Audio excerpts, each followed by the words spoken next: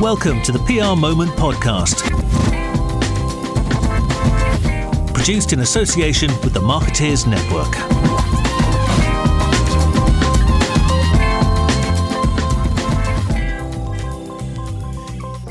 Welcome to the PR Moment podcast. It's a weighty topic this week on the show. We're going to be looking at some research from Golin called the Polarisation Index. In essence, as I understand it anyway, this research looks to investigate which topics polarise modern society. To talk about this, we've got Johnny Bentwood, who's Global Head of Data and Analytics at Golin. Before we start, just to tell you about PR Moment's new patron scheme. Details are on the prmoment.com homepage. But if you are a regular consumer of our content, including this podcast, and you're getting value from it, if you fancy making a contribution to help fund the show, now you can. We have 3 different tiers: the Danny Parker tier, the Chadlington tier, and the Edward Bernays tier. Also, the PR Moment Awards final entry deadline is coming up. You've got until the 28th of January to get your entries in. And finally, thanks so much, as ever, to our PR Moment podcast sponsors, the PRCA. Johnny, welcome to the show. Hi there. Thank you for inviting me. Pleasure, Johnny. So come on in, just it's interesting stuff, this polarisation index research, isn't it? How does it potentially, anyway, change our thinking about how people are forming their views in the modern society in which we all live? Well, we've sort of lived in this perfect storm where polarisation has happened. Historically, people formed their opinions by their family, who they socialised with. But people were stuck at home, as everyone knows, unfortunately. And what happens when they had those more extreme views? In the past, they would have been talked down by their friends and family. But what's happened recently, they've looked for affirmation online. And where they were previously a minority, they're now finding themselves as a majority in their opinion. And people living in these echo chambers that reaffirm their views. And this is a fundamental shift, how people think and behave. So people are becoming more extreme, in essence, or there is a danger that people become more extreme in their views? I would say it's more of a case of people believe their views are no longer extreme. They've become normalised. Right. So, for example, if people have doubts about COVID vaccines, there's plenty of research and evidence out there that doubts the efficacy of COVID vaccines. It may be a minority in a huge scale of things, but for people who are looking to find information that they want, it's there in abundance. Right. So this is a trend that was already around pre-COVID from social media and digital media, but COVID's probably accelerated it. Is that kind of what you're thinking, because we've all been locked up indoors? It has always been around, but COVID has accelerated it. But there was a research done by the World Economic Forum just before Davos, and they said that this area, it's the second biggest area that they worry about in both the medium and long term. And that's why PR professionals need to pay attention to it, because polarisation at its heart is a critical communications problem. And it's fueled by partisan media and political strategists.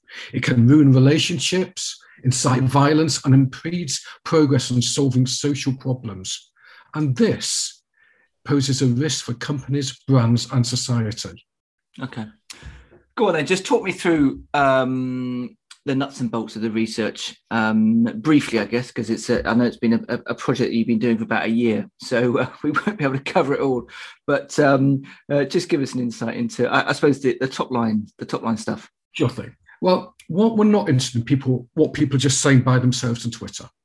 What we got is a team of analysts, some right-leaning, left and central, who work for Adfontes Media, who categorized all the different media outlets in terms of bias and accuracy, whether it's fact-based, opinion editorial-based, or misinformation.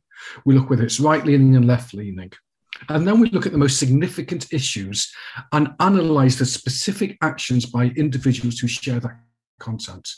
And on the 10 most significant issues alone, that was 60 million actions in the past year alone. That's far better than a survey of 1,000 people who's meant to be representative of Gen Pop. And what we do is we look at the engagement on those issues from right and left, feed it into the algorithm, and it pops out a score. And it pops out a score for right-leaning bias and left-leaning bias combined with the accuracy aspects of it. And if we combine those scores together for right and left, it gives a polarization score for that number. Or if we aggregate all 10 of those major issues, it gives us a polarization index score for the world at large. Okay.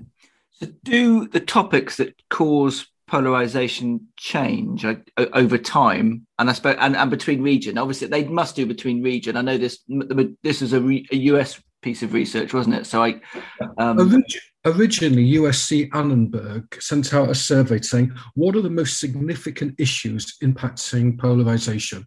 And people gave their responses like immigration, policing policy, racial equity, voting integrity. But they also put one in there like marijuana legalization. Now, that was a big issue when the survey came out. Now it's a non-issue. A year ago, abortion didn't feature, but now it's a huge issue. So you need to think of this like the consumer price index. You've got a basket full of shopping goods and you add all the price of those shopping goods together and it gives you an idea about inflation, how much things cost. Well, we do the same thing. We look at the 10 most significant issues and we can easily add some and drop some. But the important thing is we are measuring the most significant ones and we have the flexibility to quickly add and remove as necessary. And so give us an example of one. We'll talk about them in a moment, but just give us an example of one polarization issue that is currently a problem. Well, the most significant one is immigration. Okay, so let's look at immigration. Talk us through that as a bit of a case study about how this works. We've got does immigration to the left and to the right cause similar amounts of polarization, or is it more a problem for different types of people? That's a very good question. You see, in this case, the actual immigration number is pretty high. We're looking at a level just over 100. But if when you say number, that's its polarization score. That's the polarization score. Okay. If you look at how that's brought out, it's 78.4 from right-leaning media and 23.6 on left-leaning media. So this is 78.4 from right-leaning. 78.4 on the right and 23.6 on the left. Okay. Now, I call that unilateral polarization, and that's determined by a lot of people on the right-hand side really pushing this, not so much on the left.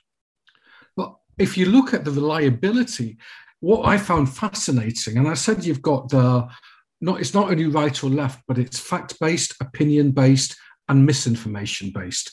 61% of all the content that was shared and acted upon was from low to mid-reliable media. And that's a huge amount. And if you ask people what do they read, they may not talk about reading this quite low reliable stuff, but they'll very happily share their headlines. And this is what people do. This misinformation is getting spread widely because that aligns with their views. So whereas you've got some like immigration, which is unilateral, you've got others such as racial equity, which I call bilateral. And this is a long-term issue where people on the left and right are both equally passionate about. Now, on the other hand, you've got voting integrity, which is fascinating, especially if you have a look at it in the States, because when Donald Trump was contesting the election, the whole aspects of the scores with voting integrity was massively put on the right-hand side in the scores of the 70s and 80s. But after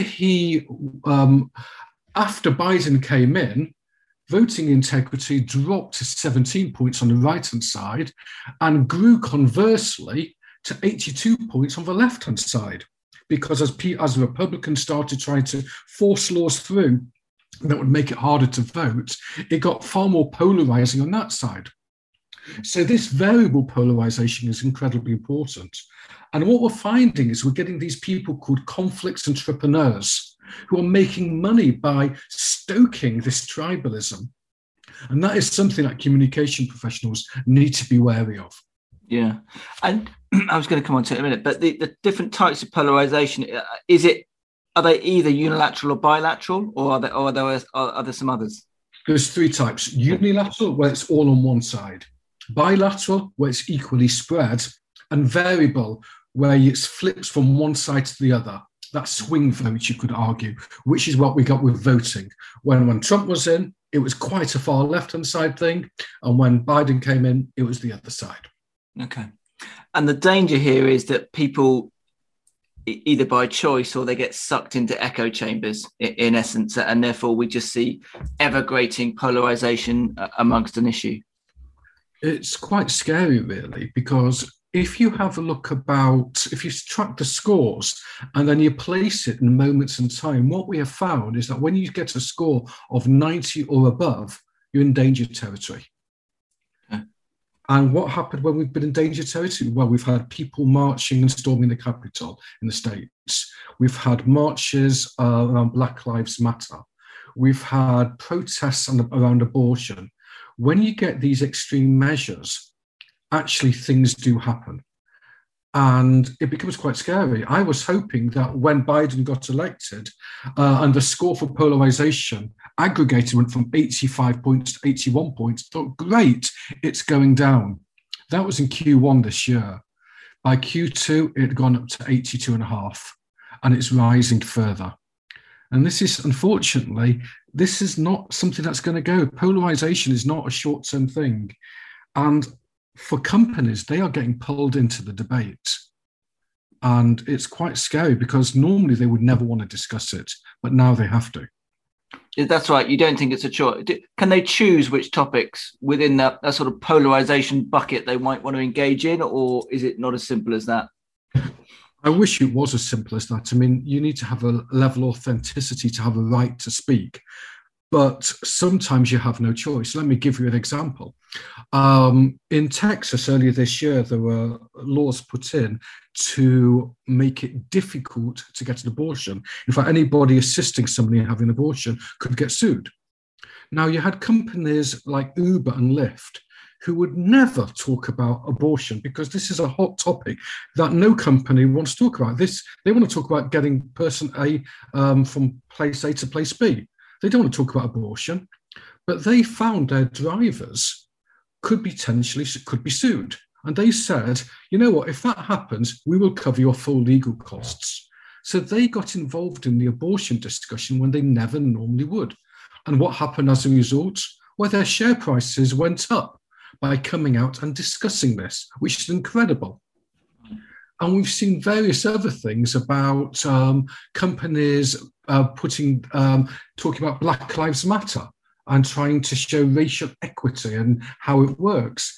And the companies that were putting their names forward, well, they got some great attention and got some boycotts, but they never normally would discuss these things, but now they feel they're obliged to.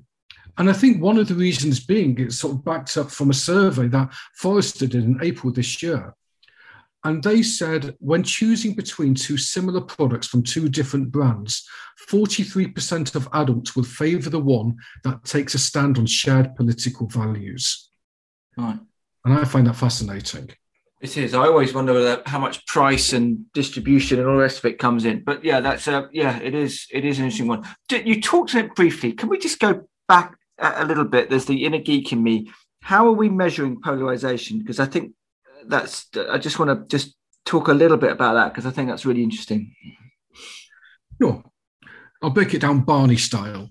So the first thing you need to do is make sure you're calculating and looking at every single media outlet. Within those, they need to be scored according to how accurate they are, or they're providing misinformation. And we need to understand just how biased they are. Are they extremely right-wing or just partially so? So each media outlet is given a score. We then have a look at all the issues that people talk about. And within those issues, how many are shared? And when they are shared, we take that number, because that's an action. I'm not interested in the most popular stories about what stories have got the most publications. I'm looking at what's got the most actions, and they're not always the same. So I look at all those engagement numbers from one side of the right wing and all the engagement numbers on the left-hand side, put it through the algorithm, which looks at the weighted importance of their bias and accuracy, and it gives me a score. When I combine the right and the left together, that gives me a polarization index for that particular issue. Okay. What's fascinating is when we look at these same issues grow or decline over time. And presumably the most polarizing topics tend to be the ones that are shared the most, though. I would have thought so, but it's not actually. Right. For example, climate change has got the most content written about it, but it's around 8th place when it comes to it's the most popular, but not the most polarizing. Okay. So we shouldn't confuse popularity with polarizing. Right. And I know this is US-based research, and to be fair, this is the most amount of readers for this podcast are UK-based. So the polarization themes, I'm sure, will be different for the UK than what this report identifies. But it's interesting just to talk about them in the context of that anyway. Just what are those 10 polarizing themes that you've got from this research, which, as I say, are from the US? Certainly. And look, as a Brit, I know how frustrating it is how people think that the US is the world. It's not. But there is certain echoes, and we are planning to move this around the world and do it in other countries as well. But the 10 most significant issues at this moment in time are immigration, policing policy, racial equity, gun legislation, voting equity, COVID vaccines, abortion, climate change, healthcare reform, and the minimum wage. And when I came into this, I thought it would be all right-leaning media. I'm a lefty liberal. What surprised me, though, is out of those 10 issues, 8 of them were driven by polarization content on the left-leaning media. It was only immigration and policing policy that was on the right-hand side.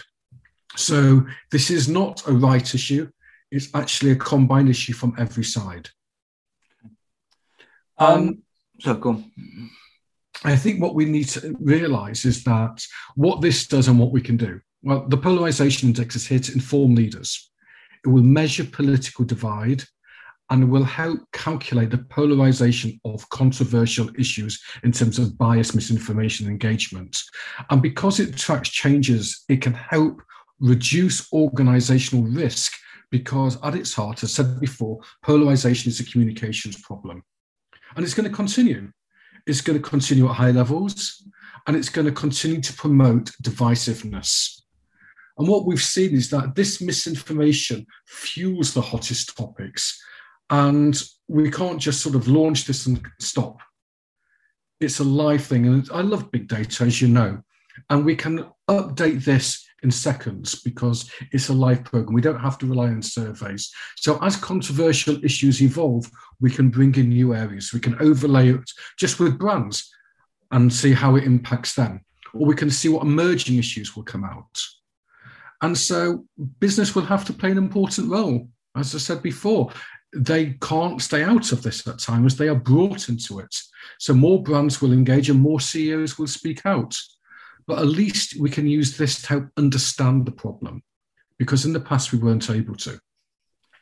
Just, you said there polarization is a communications problem.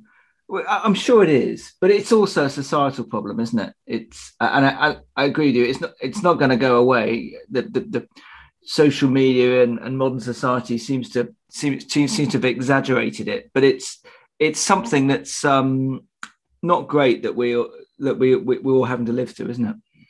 Oh, I find it sickening, in fairness. But at its heart, it's a case of do we believe in facts and the people who supply those facts?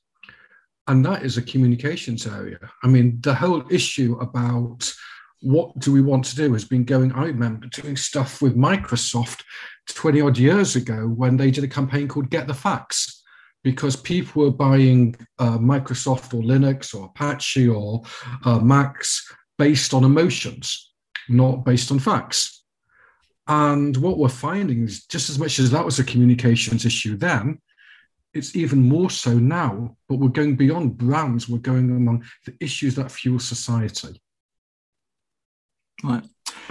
Johnny Benwood, thanks so much for coming on the show. I really enjoyed it. Thank you for inviting me. Oh, one more thing. If anybody wants to know more, if they go to thepolarizationindex.com, they can download the full report there. Thanks so much. Thanks for listening to the PR Moment podcast, produced in association with the Marketeers Network.